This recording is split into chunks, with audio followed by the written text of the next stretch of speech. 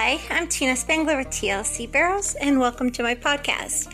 Since I covered in the last podcast regarding riding open horses and novice horses during the week, I only thought it would be fit to cover how to ride during the week your horses that are maybe just learning basics or just learning the barrel pattern, because I definitely rode those horses way different when they came in for training than my own novice or open barrel horses. So basically, if a horse comes in for training, I'm going to get them rode 5 days a week, and those rides are going to vary depending on what they're in for. So if a horse comes in for basics and barrels, and I'm going to have them maybe 90 days, the first 30 to 60 is ridden 5 days a week, mixing it up. Probably at least one pasture ride or trail ride, and then the other 4 are going to be in the arena working on dry work and drills, and just getting a lot of buttons on those horses, getting body collection, getting suppleness, and that type of thing. And those rides will last anywhere from 30 minutes to an hour, depending on how things are going. I try to quit on a good note, and I don't want to override a horse that's really working, but I don't want to underride one that's just not quite getting it either. So that's where that is. And then when you are teaching them the barrels, that's a little bit different. So your novice and open horses, they know their job. They just need to be seasoned. Now out hauling, whether you're seasoning just for jackpots or pro rodeos or whichever the case may be. But it's just a matter of the seasoning process for the novice horse, and then your open horse if you're trying to get them to that next level.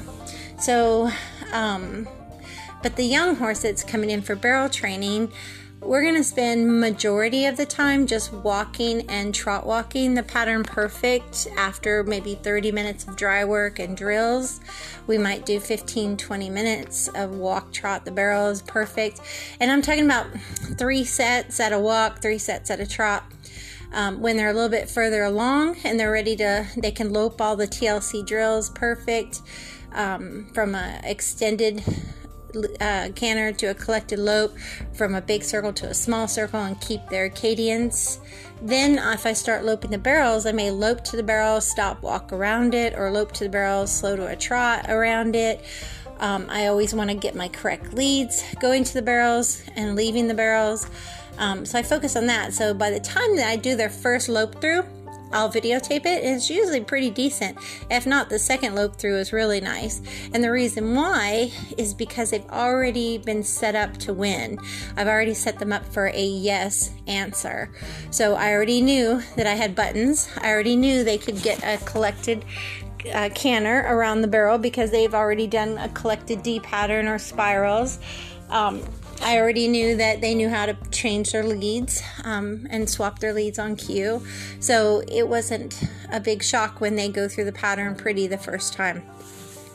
So again, if I have a horse that maybe I haven't hauled yet and they're in for training and they've already maybe done 30 or 60 days of basics and 30 days on the pattern, then I might start hauling once a week and ride them just like I would at the house.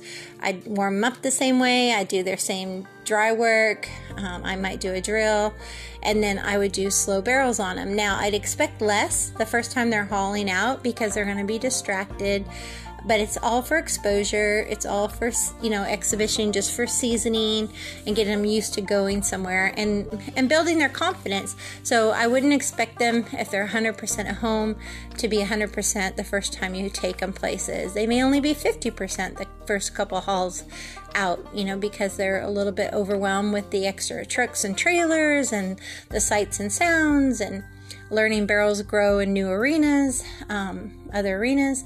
So again, just kind of fill them out. And again, you want to always end on a calmer note and end on a positive. So if they do something perfect the first time, quit it and move on. If it's perfect the second time, quit it and move on.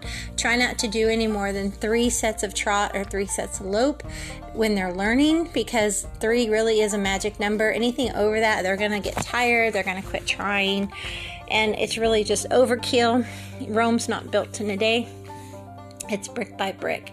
So those are my suggestions, for getting a horse that's in training and on a 5-day-a-week schedule.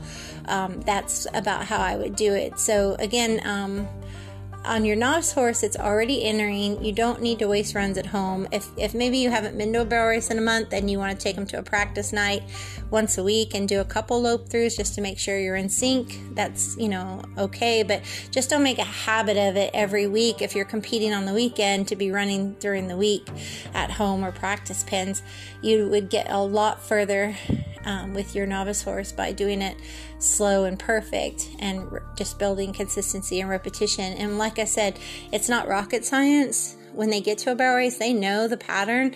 It's just the seasoning process that they have to get used to, the new places. And it's also about focusing on you and your cues more so. So that's why the more variety there is, the better. And also that bonding time of relaxing trail rides and out seeing the scenery, keeping them fresh and not bored and not arena sour. So just, keep it fresh and mix it up, give them those nice long trail rides, and that's a good thing. So don't just bore them to death in the arena all the time.